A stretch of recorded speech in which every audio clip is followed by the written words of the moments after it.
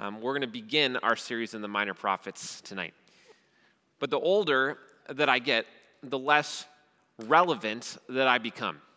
Maybe you have the same problem. Thankfully, I have two brothers that are still in high school that have made it their life goal to make me as trendy as possible. Clearly, if you ask them, it's not working.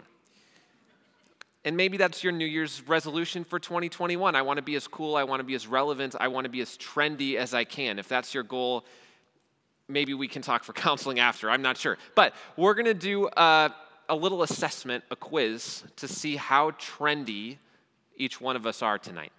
So I've got 6 phrases. I consulted the internet and my brothers who are in high school to check what are some phrases, some words that the cool kids are using these days.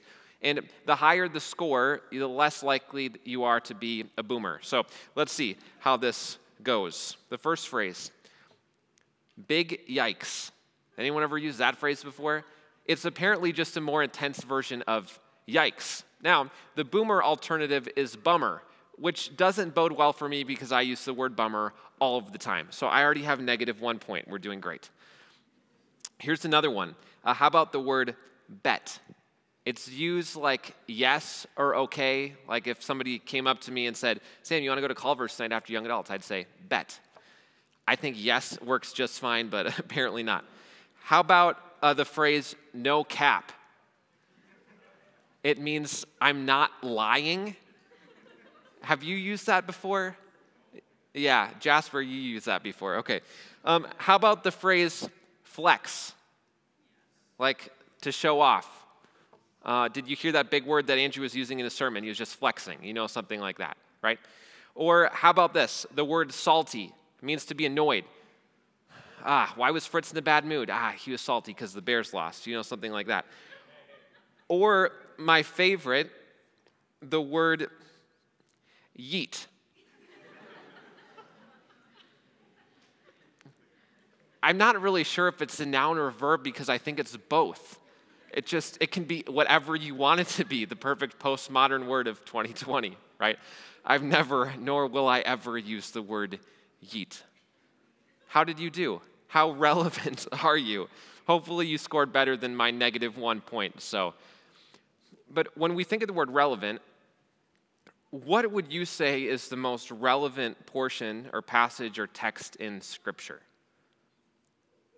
Would it be the book of Acts, this picture of the gospel exploding? Would it be a book like Romans that's so theological and talks all about the gospel and what it means to be saved? Would it be a book like Judges, which talks about this downward spiral and the culture and all these crazy things happening?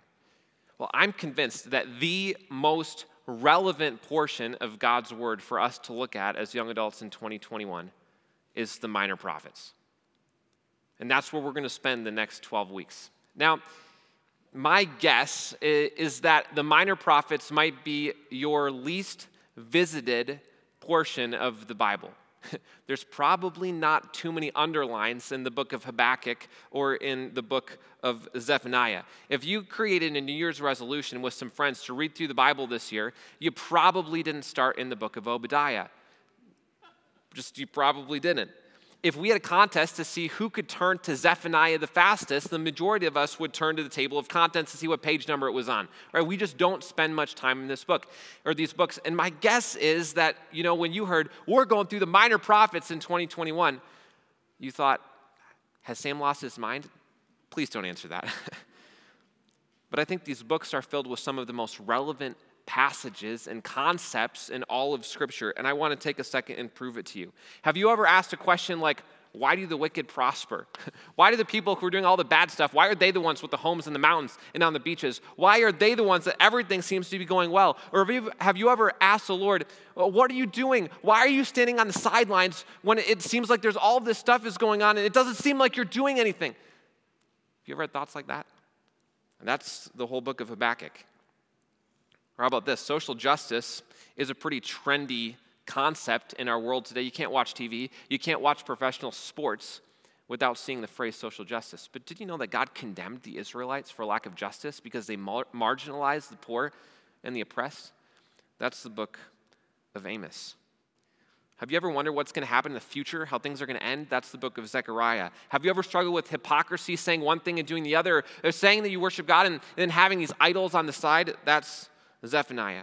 Have you ever gotten angry at God's mercy? Like, what would happen if God saved your political enemy or a terrorist? What would happen if God saved a nation of 1 million people who just threatened to murder your family? Would you be angry? That's the book of Jonah. I could keep going. I don't want to spoil the whole series. But these books speak directly into our culture and, more importantly, directly into our hearts.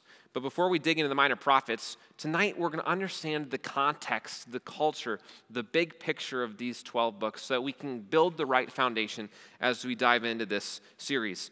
The first question we might ask is, why are they called minor prophets? Does it mean that they're less important? Well, it doesn't. The minor prophets was actually, the 12 of them were combined into one book originally called the Book of the 12. And the reason that they're minor prophets is simply because they are short. The book of Isaiah, one of the major prophets, has 66 chapters compared to Habakkuk has 3. The major prophets were just a little bit more long-winded. If Andrew was a prophet, he would be a major prophet, and you can tell him that I said that. So the difference was just in length. There was also some confusion surrounding the title prophet. When we think of a prophet, we often think of someone who might be predicting the future, someone who might be like a fortune teller. But that's not really how the Old Testament used the word prophet. Certainly, they could predict the future at times, but most of the time what they were doing wasn't fortune telling, it was forth-telling. They interpreted God's word, they interpreted the culture, and then in essence, they preached a sermon. They were experts in the law. They were experts in Deuteronomy chapter 28. And if you have your Bible, I'd love it if you turn there with me, which is one of the most important chapters in all of the Old Testament, which might be surprising, but as you turn there, you'll see the headings say blessings for obedience and curses for disobedience. Remember that God rescued the people out of Egypt. He made a covenant. He made a promise with them. He brought them into a new land. He gave them food and blessing and safety and protection. He gave them his love and a relationship with the God of the universe. And he made a covenant contract with them and promised to love them, but he had some conditions. He asked them to obey him, to worship him.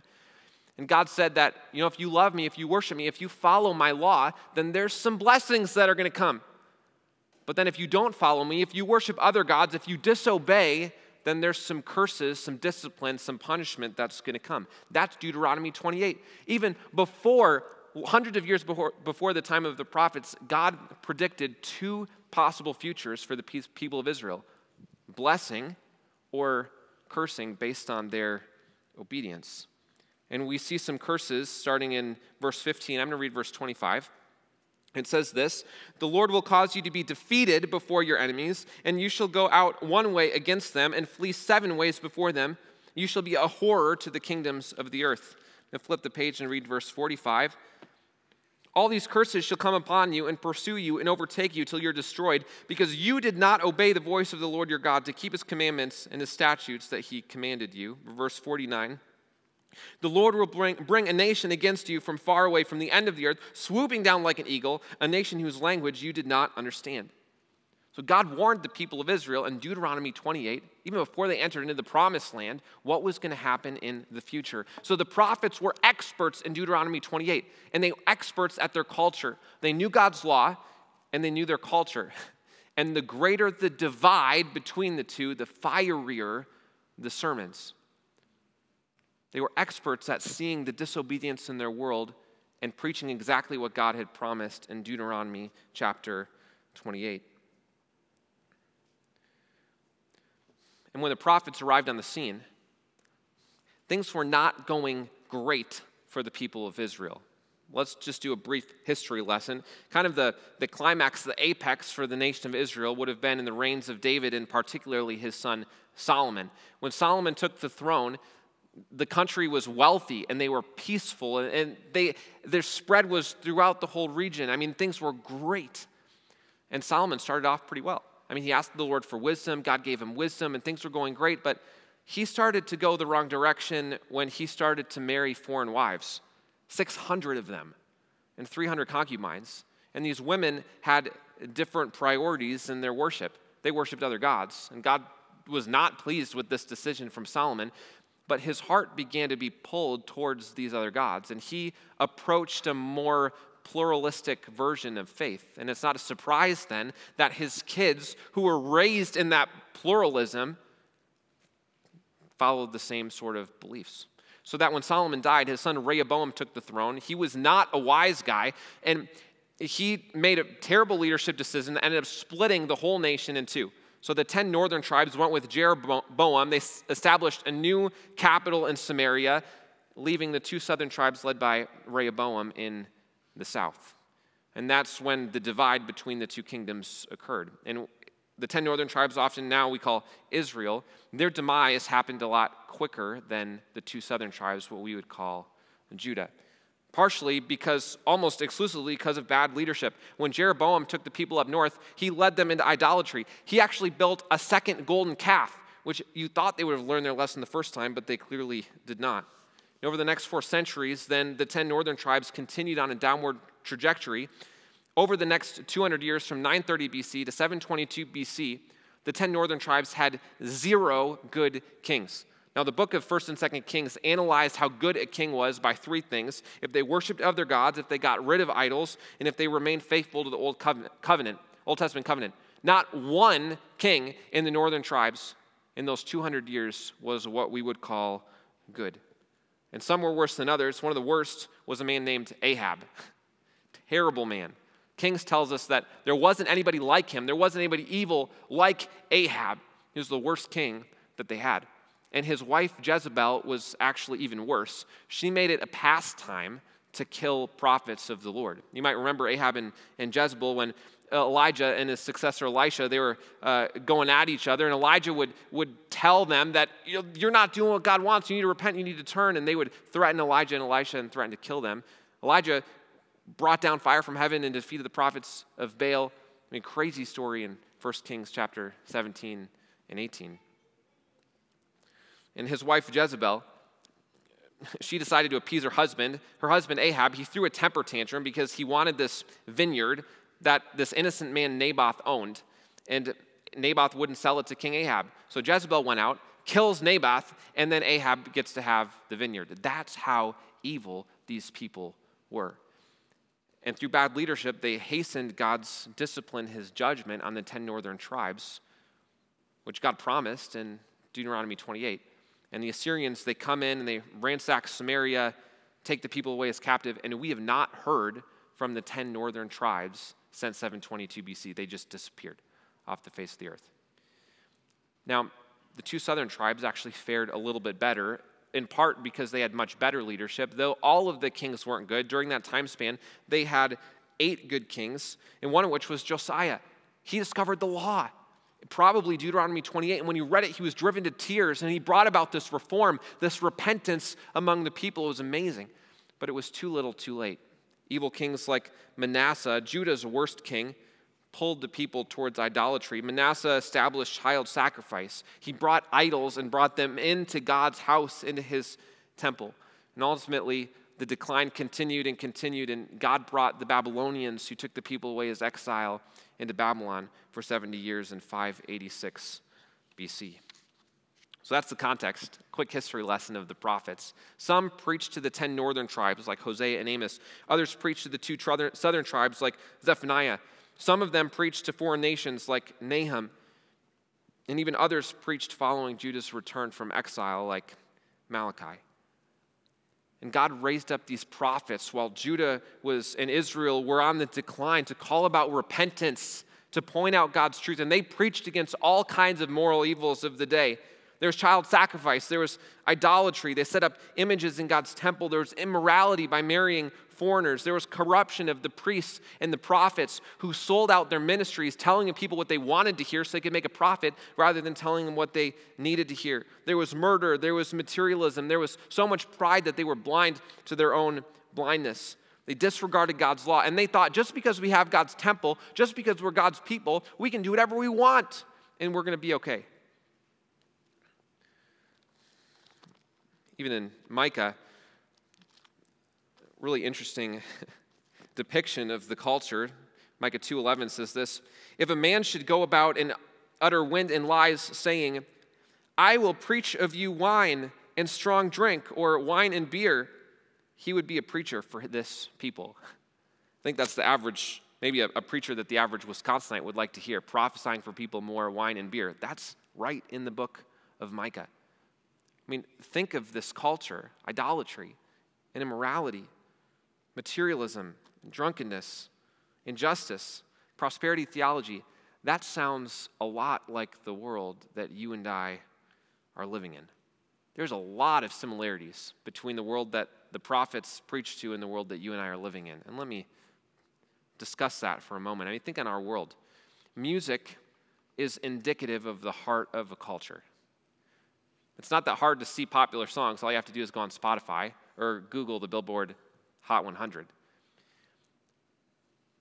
And I don't think it surprises any of us at the amount of explicit songs that are popular today. But it's actually kind of a recent trend. When Billboard started tracking songs in 1958, from then to 2001, there were 5 number one songs that were explicit. Just 5. But since 2001 to today, there has been a number one song that's been explicit every single year but one. Right now, 4 of the top 7 songs on the Billboard Hot 100 are explicit. And a lot of them, I can't even read the title out loud without blushing. It's embarrassing. That's not quite the direction that we want our music to go. It's a picture of maybe where our culture might be at. And sure, our world might not practice child sacrifice as part of our worship services like Manasseh did, but we definitely have the practice of child sacrifice on the altar of autonomy and personal freedom when 1 in every 5 pregnancies in our country is terminated. And I'm not talking about miscarriage, I'm talking about abortion. That's 60 million documented abortions since 1970. That's 2 times the population of Texas, 750 times the number of people that would fit in Lambeau Field for a sold-out game. That's a lot of souls. And yeah, there's a lot of factors that would motivate someone into having an abortion, including finances or convenience or cost of health care. And as Christ followers, we should make it as easy as possible for a woman in our community to have a baby. But there is no excuse. There is no valid excuse to justify ending a human life. How long, O Lord? Along those same lines, I read an interesting article last month. Maybe you read it too. It came out of Marshfield. So a woman was convicted of a crime from August of 2019. And the account went like this. She was pregnant and gave birth unexpectedly to a baby boy in her bathroom. And she took the child and beat his head against the side of the toilet and strangled him. And she was bleeding and needed medical attention, so one of her friends drove her to the medical center, and she denied being pregnant. The medical evidence was insurmountable. The doctors knew what they were looking at. So they sent some employees to her car and found the baby in the trunk. And she was convicted last month of first-degree intentional homicide and will spend the rest of her life behind bars. But what I find ironic is if she lived in one of 8 states in our country that has abortion on demand, in other words, there's no term limit on abortion, she could have had a physician perform essentially the same thing just hours before she gave birth with 0 consequence. Now, I'm not complaining that she was convicted of homicide. But I am complaining that a physician could do the same thing with no consequence. That, my friends, is a perversion of justice. How long, O Lord? Along the same lines, did you know that 2 out of every 3 pregnancies with a Down syndrome diagnosis end in abortion in our country today? 2 out of every 3. And we don't have a single-payer healthcare system. There's no laws. There's no coercion encouraging a parent to do that. It comes down to one thing. personal choice, which for me is even more disturbing because it reveals a deeper heart issue of idolatry and selfishness, of autonomy, of a total disregard for human life. How long, O Lord? Those aren't happy things to talk about because we live in a culture that's rampant with idolatry, and not with Baal and Asherah poles like the Israelites, but with sex, with self, with money, with materialism, with power, with possessions. It's no secret that you and I live in a world that does not bring honor to the Lord. I think it's easy for you and I to look out the doors or out the windows from our church buildings in judgment at the world around us. But when we think about the context of these prophets, they usually weren't talking to the world. They were talking to God's people. So my request for us is to look inside before we look outside. If Zephaniah was to come to Wausau, what would he say? If Hosea was to come to young adults next week, what might his message be? Because if we're honest, I think each one of us are tempted with idolatry. Actually, I know all of us are tempted with idolatry. I know that it's a real struggle in our life. And there's at least one idol that all of us have. And, some of us might do a better job at fighting that temptation than others. But to find it, all we need to do is pull out our phone and turn on your camera and put it on selfie mode. That's our biggest idol, is ourselves. I'm convinced that even though our world might not articulate it that way, the idolatry, the idol of self, is as rampant today as it is ever. Because I think most sins in our life come down to selfishness. Pornography is selfish because the person who's looking at it is turning sex into something that is selfish. It's about pleasure. It's about me. Materialism is selfish, right? It's wanting what other people have, what somebody else have that we don't have, right? Or how about this? Only selfish people complain and whine. And I'm sure none of us have done any whining and complaining in the last 9 months. None at all. I've certainly done my fair share. But what happens at the heart level when we complain? We're saying, I'm not happy with what's going on in my life right now, and I want everyone else to know it. When we don't get our own way, we're tempted to complain. That reveals an idol of self. I'm convinced that as we look at the prophets, I think we need these messages just as much as the world around us. Because the discipline of the Lord is going to remain on those who do not repent. And that's going to happen in our world. That's going to happen in an earthly sense. But that should rattle our core when we think of the discipline, the wrath of God in an eternal sense. That if someone doesn't turn away from their sin and believe that Jesus died for them, then they're destined for eternity separated from God in a literal place called hell. That is the worst possible news. But that's what each one of us have earned by our own sinful choices. The only option that we have is to believe in Christ, to cling to him for our salvation. It's the only way we can be exempt from God's wrath. But none of us are exempt from God's discipline, right? Because discipline at the core is reformative. That God will use discipline in our life to bring us back to him, to remind us of what's truly important.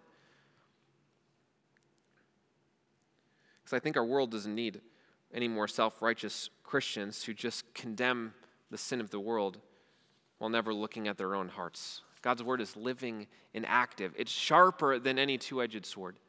And my plea for each one of us as we look at the minor prophets is to commit to looking inside more than we look outside. To spend more time looking internally than we do externally. So finally tonight, I want to take a quick look at one of the prophets. And I'm not going to cheat. We're not going to look at a minor prophet because we actually don't know very much about them. We know a little bit about Hosea, but maybe a glimpse of a couple days of his life. We know a little more about Jonah, but Jonah is not what I would call a good example. We don't really know much about the situation of their lives. So we're going to look at a prophet tonight briefly, Jeremiah. Jeremiah wrote a whole long book. He's a major prophet. But when we look at his life, because he was preaching to the same culture with the same message, I think there's a lot of similarities from Jeremiah's life that we'll see in the life of the minor prophets as well. Jeremiah, he was called as a prophet when he was just a teenager. And he served the people of Israel during the final 40 years leading up to their exile in 586 BC. He had an impossible task, preaching the message of truth to a culture that was hostile and unreceptive. In the entire book of Jeremiah, there were 2 people that responded favorably to his message: Baruch, his scribe, and an Ethiopian eunuch that served the king. If in 40 years of ministry, I only had 2 people respond favorably to my preaching, I promise I'd find a different job. But Jeremiah didn't. And he was faithful to the call of God on his life and continued to preach the message of truth. And I just want to look briefly at one of his sermons. Let's look at Jeremiah 26. It's just a little bit past the middle of your Bible.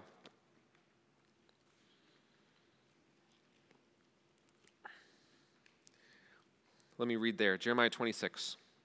In the beginning of the reign of Jehoiakim, the son of Josiah, king of Judah, this word came from the Lord. Thus says the Lord, stand in the court of the Lord's house, speak to the cities of Judah that come to worship in the house of the Lord, the words that I command you to speak. Do not hold back a word. It may be that they'll listen and everyone turn from his evil way, that I may relent of the disaster that I intend to do to them because of their evil deeds. Let me pause there for a second. Think of what's happening. God speaks to Jeremiah, gives him a message. Really, he gives him a sermon to go into God's house, to go in the temple, to preach to God's people, to his prophets. If there's any environment that's going to be receptive to a message from the Lord, it's got to be in his house, right? Verse 7. The priests, the prophets, and the people heard Jeremiah speaking these words in the house of the Lord. And when he'd finished speaking all that the Lord commanded him to speak to all the people, the priests and the prophets and the people, they laid hold of him, saying, you shall die. Why have you prophesied in the name of the Lord, saying, this house shall be like Shiloh, this city shall be desolate without inhabitant? And all the people gathered around Jeremiah in the house of the Lord. Verse 11. And then the priests and the prophets said to the officials and the people, this man deserves the sentence of death because he's prophesied against the city, as you've heard with your own ears. Jeremiah preached exactly what God told him to God's people in God's house, and he receives a sentence of death. And that was just par for the course for Jeremiah's life, happening over and over and over again. He faced intense persecution. And that's our first principle tonight, is prepare to be persecuted. Prepare to be persecuted. The prophets didn't have an easy life. They lived boldly for the Lord in the midst of a culture that did not want to hear the message. And when you and I think on our world, I'm not trying to be dramatic, but our culture is not getting any more comfortable with Christianity. It's getting more hostile toward it. It seems like being a Christian today, as we move forward, we're going to look more like Jeremiah rather than less like Jeremiah. And that presents us with a couple of options. As Andrew talked about a couple weeks ago, we could be a chameleon Christian, and we could just blend into the culture and go with the flow. Or we could swing the pendulum the other direction, and we could become a monastic Christian, and we could only hang out with Christians and spend time with Christians and form our own clubs in our own bubbles, and the only time we see people in the world is when we go to the grocery store. Or we could engage our culture with the truth of the gospel. And if we choose door number C, which I hope that we do, then I think we should expect some persecution.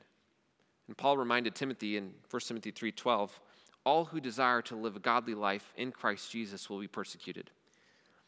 That's not my favorite verse in the Bible. I think it would have felt a little better if Paul would have said, Timmy, some who desire to live a godly life in Christ will be persecuted. Or even most. That's not what he said. All who desire to live a godly life in Christ Jesus will be persecuted. If we're going to follow Christ in our culture, there's going to be some opposition. There's going to be some persecution. We should expect that.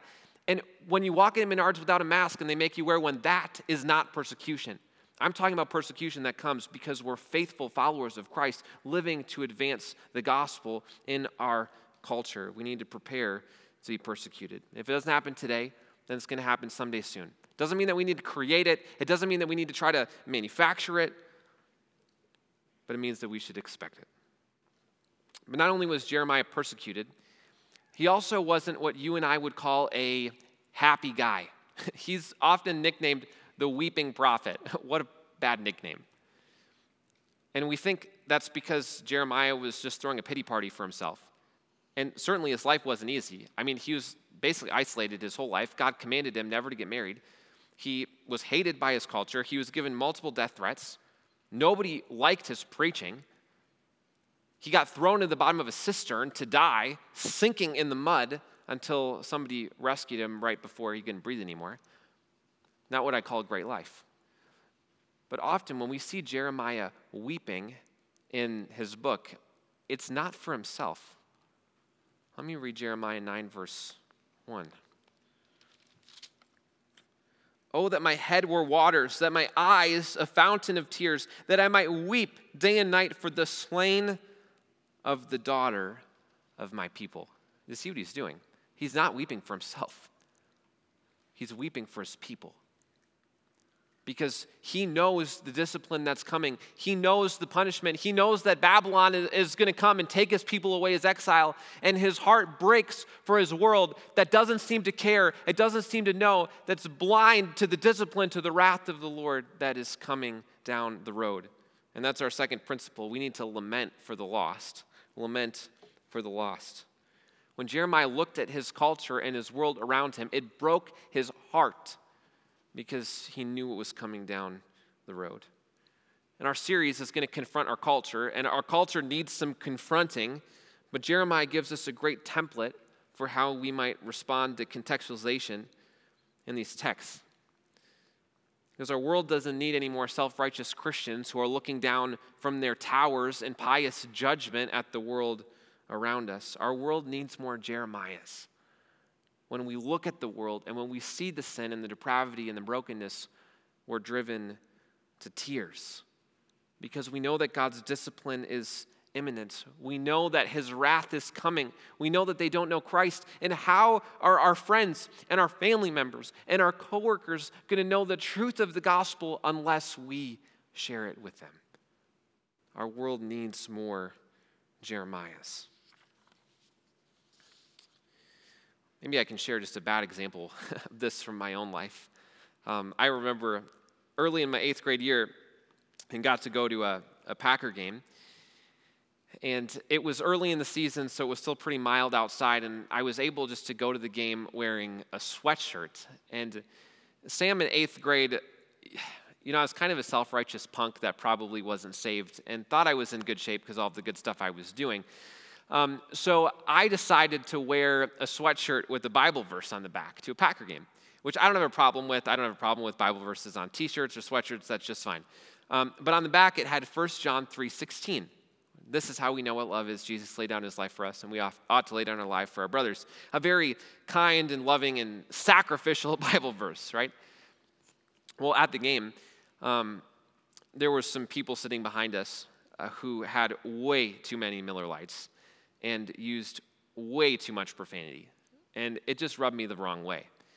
And my reaction was to lean forward in my seat and make sure there were no wrinkles on my sweatshirt so that they could read the Bible verse on the back of my sweatshirt, all the while looking down my nose at them in judgment, thinking, how could they do that? I'm so much better than them. It's probably a bit of a dumb example. But how often do we have a similar response to our world around us? Showing off our Bible verses while looking down in judgment, thinking we're so much better than them. Because if Jeremiah would have been at that football game, maybe he would have been in tears, knowing that the lady or the man behind him needed Jesus, knowing that if it wasn't for God's grace in his life, he would have been the exact same way. But that doesn't mean that Jeremiah was affirming of his culture. He wasn't. He preached hellfire and brimstone. He almost got killed a number of times because of his preaching, because he was confronting the culture. He preached the truth, but he did it with compassion. Compassion and conviction. Christians are usually good at one, not both. You've seen the people at events holding the signs, "You're going to hell." That's conviction without compassion. Or maybe we know some Christians who maybe they put their arm around a friend's shoulder, comforting them while never confronting them about the sin in their life and telling them they need Christ. That's compassion without conviction. We need both. It takes humility, knowing that we aren't who we would be today if it wasn't for Christ. Our world needs more Jeremiahs. So I have two requests as we go through this series. First, I want us to look in more than we look out, promising to spend more time analyzing our own hearts than we do judging our culture. Because if we're not going to look in the mirror when we look at Scripture, when we come on Monday nights, it'd be more beneficial for us just to stay home and watch The Office.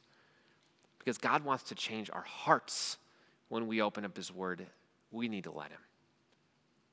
The second thing, I pray that as we look at these passages, that our heart for our world can grow, that we might lament the loss, that it might drive us to our knees in tears, praying for revival and praying for Christ to transform our culture through the power of the gospel. I'm convinced that this is going to be our best series in young adults yet. Let's pray together. Father, we're excited. Maybe a little nervous as well, because there's so much hard-hitting passages, so many relevant ideas and concepts in these books that we're going to look at. And we ask that you might prepare our hearts, that we might approach each one of these messages with the spirit of willingness for you to change us and to convict us and to conform us. Grow our compassion for our world around us and our conviction. And may we grow in our love for you and for our world. So as we take some time to dialogue in our groups, may just be a really helpful discussion and conversation. In Jesus' name, amen.